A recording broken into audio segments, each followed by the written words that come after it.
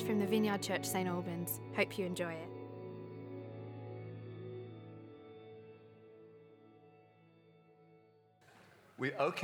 So we had, this is a great problem to have. After the first service, we had quite a run on Bibles, people asking for them, and we actually have run out of full Bibles, but we do have New Testaments. But I tell you what, if you don't have a Bible, we're not talking about Christians who've got a shelf full and they don't read them.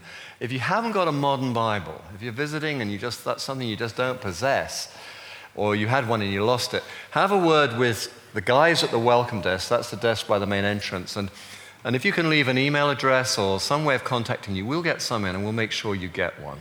And we would just love to do that. But I mean, it's so wonderful that the stock we had just went out. I mean, we always have them, but last service, there was a kind of a run. I love this growing passion. It's like a rising tide that we're seeing of people who are hungry to know more about Jesus, the Christ, that they're wanting to go deeper, they're wanting to discuss, and the Alpha thing that Rich mentioned is a great course we hold in the autumn. Sign up for that, or if you're not from this area, there's bound to be one near you. Join that. But I love this kind of hunger to become a better disciple. That's the word the Bible uses. And in that light, I just want to alert you to something that we run here, and that's a discipleship year. Basically, it's where, you might be in between jobs, or you might be looking for a career change, or you might just have that same hunger I'm referring to, and you're thinking to yourself, I just want to give a bit of time to try and, ask questions and go get into this thing. And your circumstances, extraordinarily, may mean that you could actually consider that in this coming year. So the discipleship year means that you take a couple of days out, usually Monday or Tuesday, and then you serve on Sundays. But it's a way. We've just had 8, I think it is. Simon, how many disciples have we had this last year? Is it 6? I beg your pardon. We've just had 6 go through that. It's been an outstanding year group, outstanding opportunity, and you get to sort of really explore and go deeper. So here's a challenge for some of you, and it's not about students. I think the oldest guy in this last group was certainly in his 40s, maybe even late 40s, but I'm not embarrassing. But this may be something that you want to do. Please just email the office and ask to speak to, for the attention of Richard. He was the guy who was up here last, and just talk to him, because this might be something God has in mind for you in this coming year, and we would love to be part of your success story as you go deeper in your faith. Okay, enough of that. Let's just pray, and then I'll get straight into the Word. Heavenly Father, I want to say thank you to you for the opportunity of going deeper. Thank you, Lord God, that you have something in mind for us, and it is good. And Lord, we want to tap into your thoughts, your mind, your heart, your passion, your purposes. And I pray that this next 25 minutes or so would be part of that. Lord, I pray that, yes, that I'll be engaging, yes, that and I'll be entertaining even, but most of all, Lord, I pray that I'll be effective, that as I speak your truth, your word, that your word will find its place in our hearts, and that it'll go deep and challenge and comfort and grow us in Christ's name. And everyone said, Amen. Amen. Thank you. Okay. So if you've been coming along for the last few weeks, or if you haven't, it's just a bit of information. We've been doing a series called Heroes. And right at the beginning, it was triggered by, I was on holiday visiting one of my children and grandchildren with my wife in California, and for want of something better to do, we went to see a movie. I think it's called Avengers. I can't remember now, actually. But it got me thinking, why is it that heroes have to wear tights? Why do they have to wear cloaks? And I just thought, real heroes are those, in my mind, and we all have our own opinion, in my mind, are those that don't just do one sort of spontaneous, impulsive act of heroism, although that is to be lauded and applauded, don't get me wrong. But the real heroes are those who just get on with it day in, day out, when nobody's looking. who serve and sacrifice. And as I was thinking about that, so the idea, the concept of a series began to develop, and I even came across this wonderful little definition of heroes right at the bottom there, Psalm 16, verse 3. The godly people in the land are my true heroes. That's what God's word. You know, the people who will never have a statue erected in their honor in the marketplace or never get an MBE or anything. And I'm not dissing that. We have people who have been awarded MBEs in this congregation, praise God.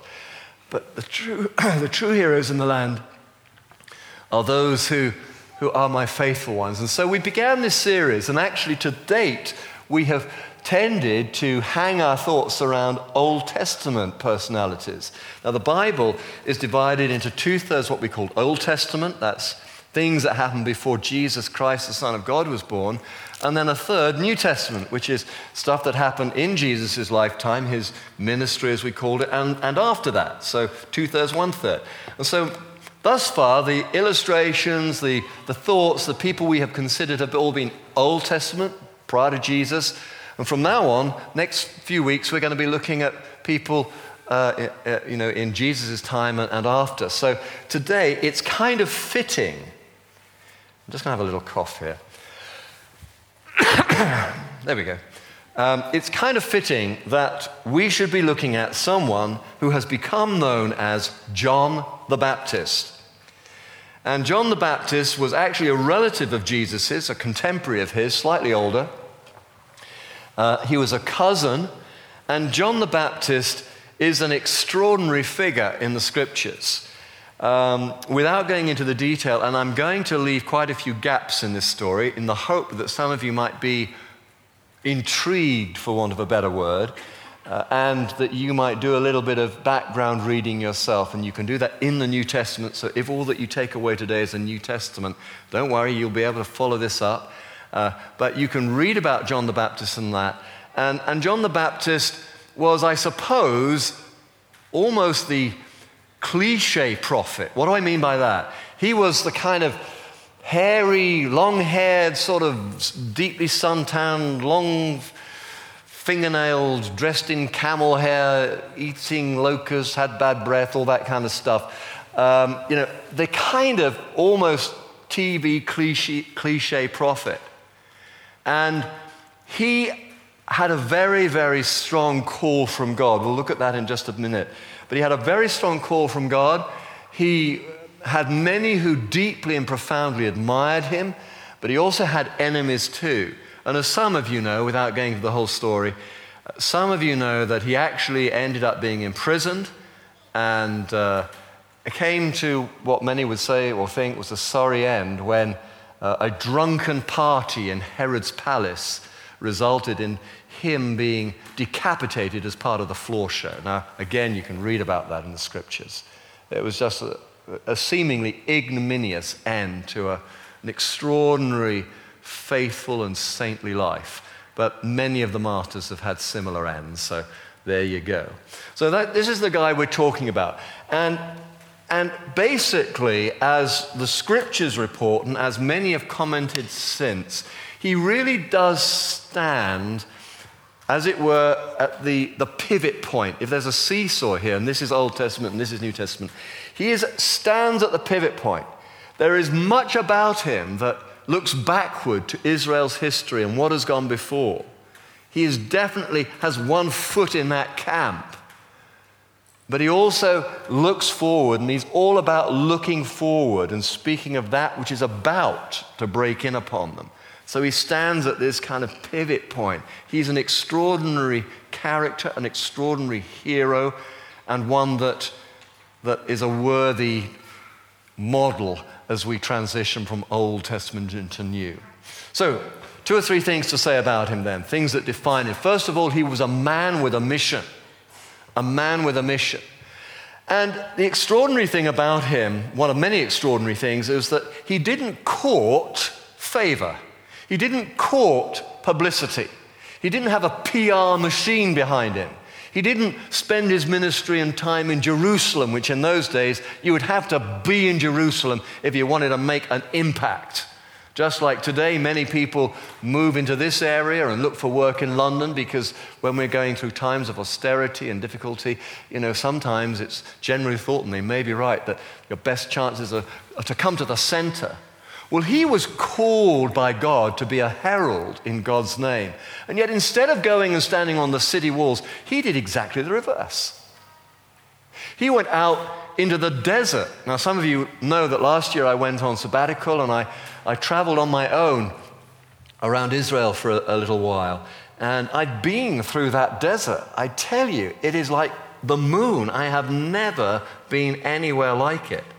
It is an extraordinary place. How anyone can survive there is a wonder to me.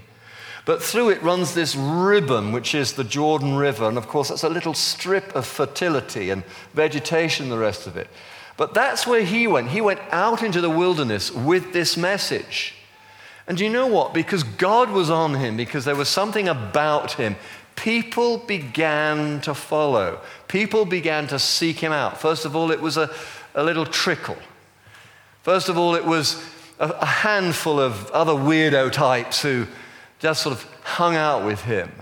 But then the disciples started coming, the followers came, and they wanted to be mentored by him.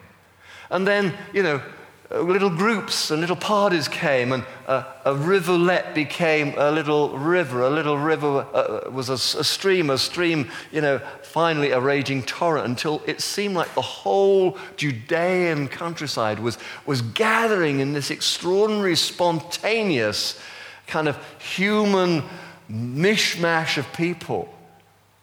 And it was just an extraordinary phenomenon. And he had this message. We'll look at 2 or 3 elements of his message in just a moment. He had this message which just burned in him. He couldn't keep quiet about it. It wasn't sermon after sermon after sermon. It was just round and round the same themes, but it was so urgent. He was compelled to speak of these things to all and sundry. And one of the expressions of that, one of the results of that, was that people wanted to be baptized, and so he started baptizing people in the river as a sign and a symbol that they were changed now, that they would not go back to the things that they were once doing, that they wanted to live this new life of the kingdom. So what started as the most unpromising of beginnings, the most unattractive, the most obscure of ministries, ended up being an extraordinary phenomenon which we in the 21st century here in Hertfordshire, England, are talking about even now. A man with a mission, a sense of God's call upon his life. And the message, if he was a man with a mission, he was a man with a message. And the message consisted of 3 or 4 things. I'm only going to give you 2 or 3 things today, and I want you hopefully to do a bit of homework. I've had to make some hard decisions about what to leave out because it's all vital. He was a man in one sense of few words, and in another sense of many words, because he just kept saying them again and again and again. But the part of the message I want to share with you today runs like this. First and foremost, prepare the way for the Lord. Prepare the way for the Lord. That was... He saw himself as a herald preparing the people for something that was about to happen, something that was imminent, something that was upon them, did they but know it. And he wanted to draw attention to this new move of God, this new thing, something that actually Israel, the nation, had been waiting for generations. And he was saying, it's now, wake up, it's now, prepare the way for the Lord. Now, that language, it was quite clever really. The language was not unfamiliar to the people, because actually what the priests and religious authorities were charged to do prior to every major festival in Jerusalem, and everything was centered on Jerusalem in those days. And so if you wanted to celebrate the major festivals, you couldn't do it sort of in your local church or St. Albans. You had to go to Jerusalem. And so the religious authorities were charged with preparing the way for the people. And that was very practical.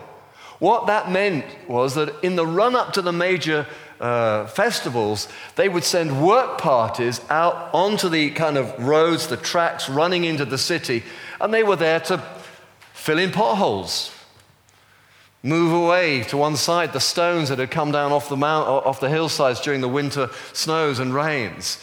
They were to clear the way so that the pilgrims could safely approach Jerusalem as they came to worship the Lord their God in the temple.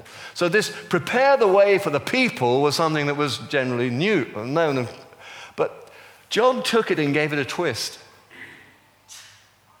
He said, prepare the way for the Lord. Prepare the way for the Lord. Look at your lives. Fill in move the obstacles out of your life that prevent you from, going deeper with God, that prevent you from pressing into God. Fill in those potholes in your life, those things, those habitual sins, those things you keep revisiting, you seem to can't break free from. Prepare the way for the Lord, because the Lord is coming, and when he comes, you want to be ready, believe me. Prepare the way for the Lord. The second element of his message was repent. The kingdom of heaven is near. Excuse me. Repent, for the kingdom of heaven is near. Now, this is interesting because actually when Jesus began his ministry, and the two ministries, John the Baptist and Jesus, their ministries overlapped for possibly just a few short months. But Mark's gospel reports Jesus' message as being exactly the same. Repent, for the kingdom of heaven is near.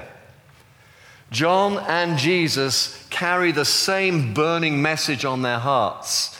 And for a time, there are two voices in the wilderness, two voices crying out, repent, for the kingdom of heaven is near. And repent, and many of you will know this, not all of you. You may think you know what it means, but basically repent means turn away, turn around, go in an opposite direction. Not live with or come to terms with or process or get over. It means turn away from the sin in your life. And the time to do it is now. Not when I sorted this out or when I've got that ready or when I retire then I'll become a nice person or whatever it is. It's about now. And there's this extraordinary sense of urgency. Repent, for the kingdom of heaven is near. Do it now. And people came in their thousands and heard this message, and something in their heart they felt what we call conviction. It's not shame, it's not condemnation, don't get me wrong. It's not like a guilt trip. They heard John fervently preaching this message, and something inside them made them want to be clean again. They didn't need any rabid hellfire damnation preacher to tell them that they were sinners, but suddenly it seemed like the most urgent thing in their life to be forgiven and to be right with God, because the kingdom of heaven was upon them. They could tolerate it no longer. Repent, for the kingdom of heaven is near. And this was Jesus' message too, as I said. The third element of his message that I want to just highlight here is produce fruit in keeping with repentance. Now, this deserves a little bit more explanation. It was interesting because as the hundreds and then the thousands and then the tens of thousands started to flock to John out there in this inhospitable wilderness of Zin, it's called, this moonscape. And finally they'd struggle out of the wilderness, having had a horrendous journey into this fertile little ribbon, which is the Jordan. And there they would be refreshed, and there they would hear a message of love and also freedom from sin. They would then be baptized in the Jordan. As this great human mass of people flocked to hear John the Baptist speak, so the leaders of Israel at that time, the religious leaders, the scribes, the Pharisees, and temple authorities, they started saying, what the heck? Where's everyone going? They're going to hear this guy John out in the desert. He's like an Old Testament prophet, And so they did, I think they took a leaf out of Gandhi's book. Mahatma Gandhi. Gandhi had many interesting and challenging things to say. One of the things he said was, "There go my people, I must follow them because I'm their leader. There go my people, I must follow them because I'm their leader." They saw their people, as they saw it, flocking to John, so rather than just be left out, sidelined, made to look ridiculous, they went with him, trying to sort of follow on and go with the flow and all the rest of it. Now, John was plain speaking to the nth degree. He saw these religious leaders who he knew terrorized in many ways. The people lived in fear of them, their blessing, their curse. He knew what they were like. They were ultimately going to be responsible for not only many a prophet's death, but for the death of Jesus himself. He knew what they were like. So as they came to John, John saw them and he said this, "You brood of vipers." That's a nice opening line, isn't it? Designed to win friends and influence people. "You brood of vipers," he said. "Who told you to escape the coming wrath, the fire that is coming, the judgment that is about to break out upon us? Who tipped you off?" And then he said this, "Produce fruit in keeping with repentance." And this is a word that actually we all need to take to heart. You see, it's not just words. It's not just going through the motion. This Christian life in the 21st century here in Hertfordshire is not just about doing the right thing, saying the right thing, paying your tithes and showing up to church on a Sunday. It is so much more than that. So much more. And John challenges them, challenged his hearers, and challenges us not just to say the words, but actually to live the word. So when we repent, we live a new life. We press on in to take hold of the new life in Christ.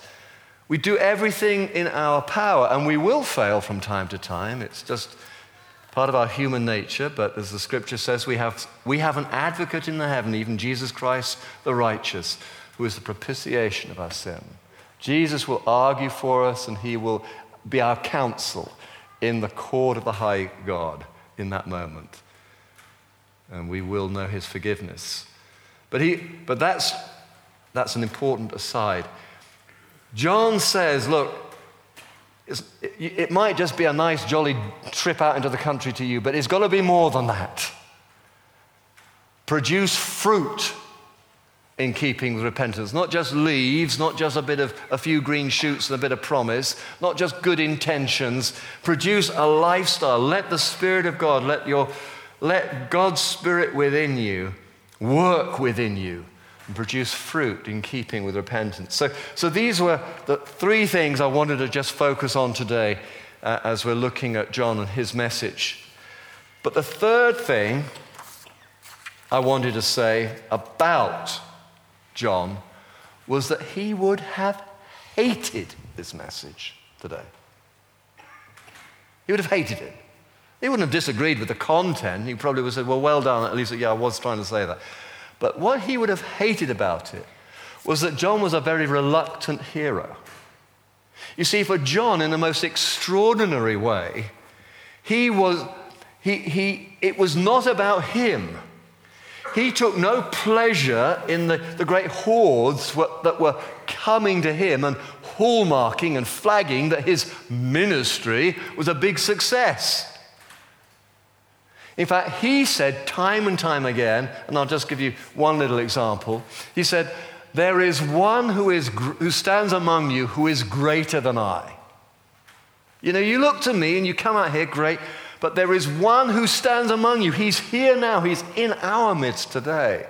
There is one who stands among you who is greater than I, the thongs of whose sandals I am not worthy to untie.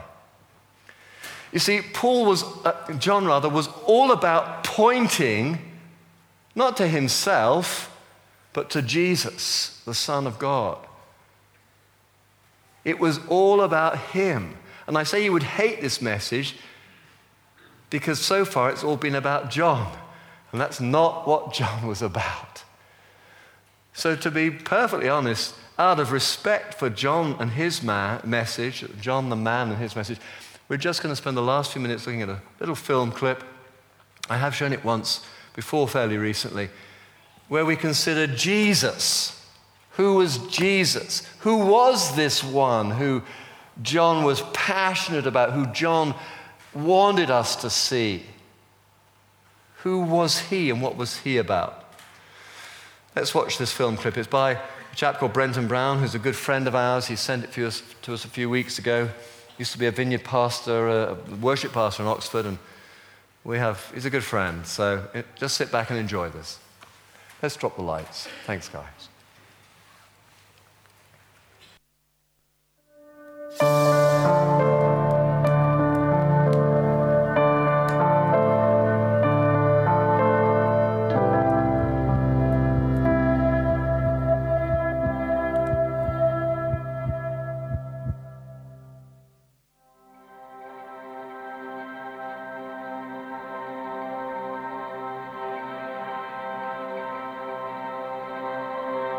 There is a king, a ruler of men and women, who is different to every leader who has ever come before or after him. He's never uttered a false word. He's never promised on something he didn't deliver on. He never spoke untruthfully or equivocally. He's never treated someone poorly or carelessly. He's never uttered one word in selfish anger. He's never manipulated others for his own gain. Nor has he lied or hidden the truth for his own benefit. Not once has he mocked or ridiculed someone in tired anger. Not once has he failed to do what was right. He's lived a life so closely obedient to God that he died without ever sinning. Once. He chose a life of obedience over the pursuit of wealth, despite influencing the greatest civilizations this world has known. He did not write a world bestseller. He was not interviewed by the international press, or journalists, or broadcasters. In fact, he lived in relative obscurity. He did not possess the finest clothes, nor did he own a royal palace or presidential compound. In his final meal with his confidants, he made no plan for the distribution of wealth, of which there was little. He asked for no glass coffin or monument to be erected in his honor. He required no state funeral. No great political figures were present at his death or burial. In fact, the people closest to him were not army generals or captains of trade.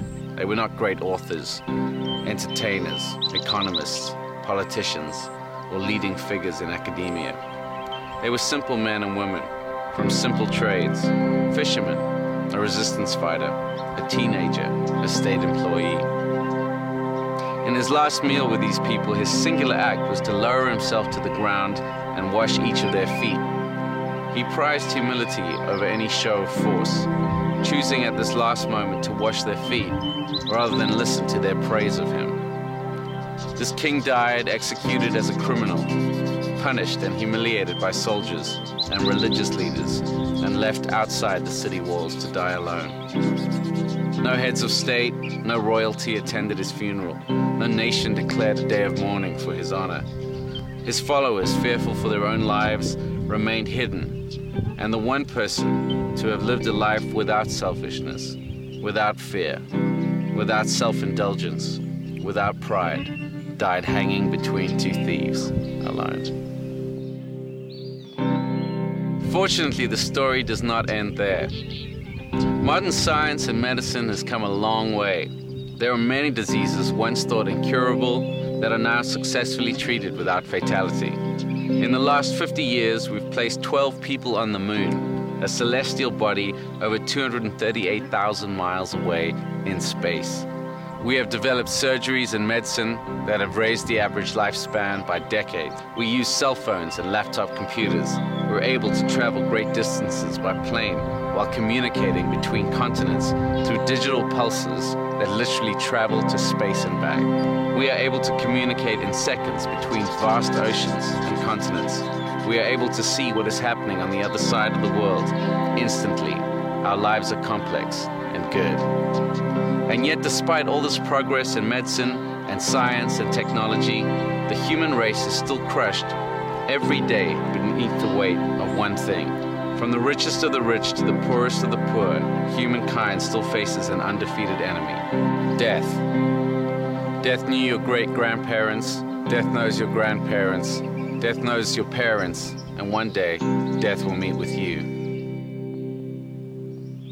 But there is a man, only one, who has faced death and defeated it. He has met with death and overcome it. Sure, there have been people who've died and have come back from the dead, but without exception, every one of them has died never to return again. But this one man from the first century in Galilee, a carpenter and a rabbi by the name of Jesus, died and returned from the dead in a body that was impervious to decay, impervious to death, impervious to destruction. He rose again 3 days later, met with his disciples, ate with them, drank with them, and then ascended into heaven, and is right now, the scriptures tell us, seated at the right hand of God the Father.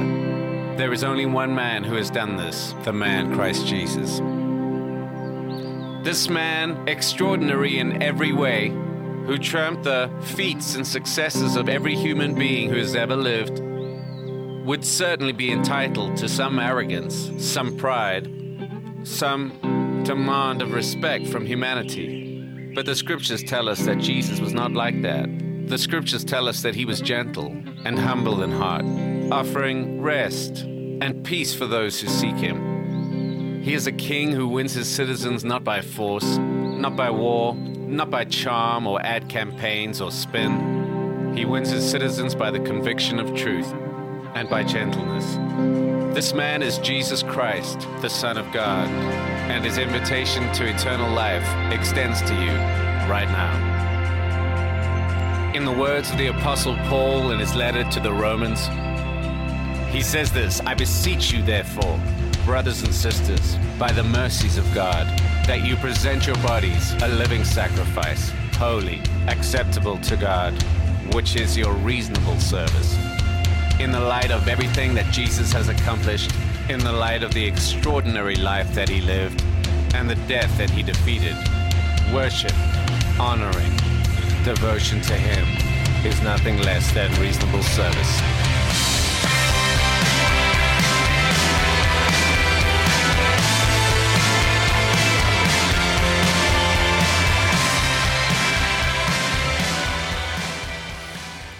John the Baptist said, "I must decrease, he must increase."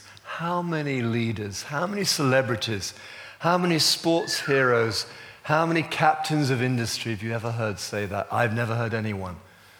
But it wasn't about John.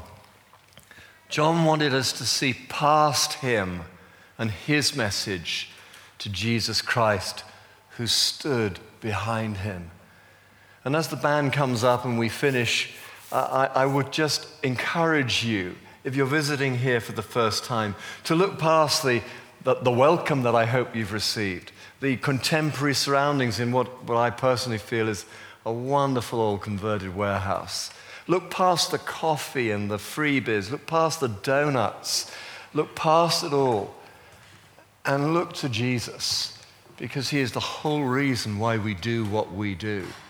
Jesus is our focus.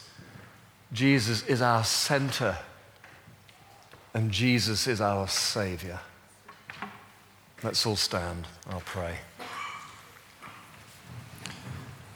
Lord, we thank you for these heroes. Thank you for these local heroes. Thank you for these heroes of the faith. And thank you for the faithful witness, the story, the life of John the Baptist, who quite clearly was something of a force of nature in his own right. And yet he didn't let it rest there. He would have nothing of that. He pointed us and still points us beyond the externals, beyond the superficial, to go deeper and to encounter Jesus Christ, the Savior of the world. And everyone said,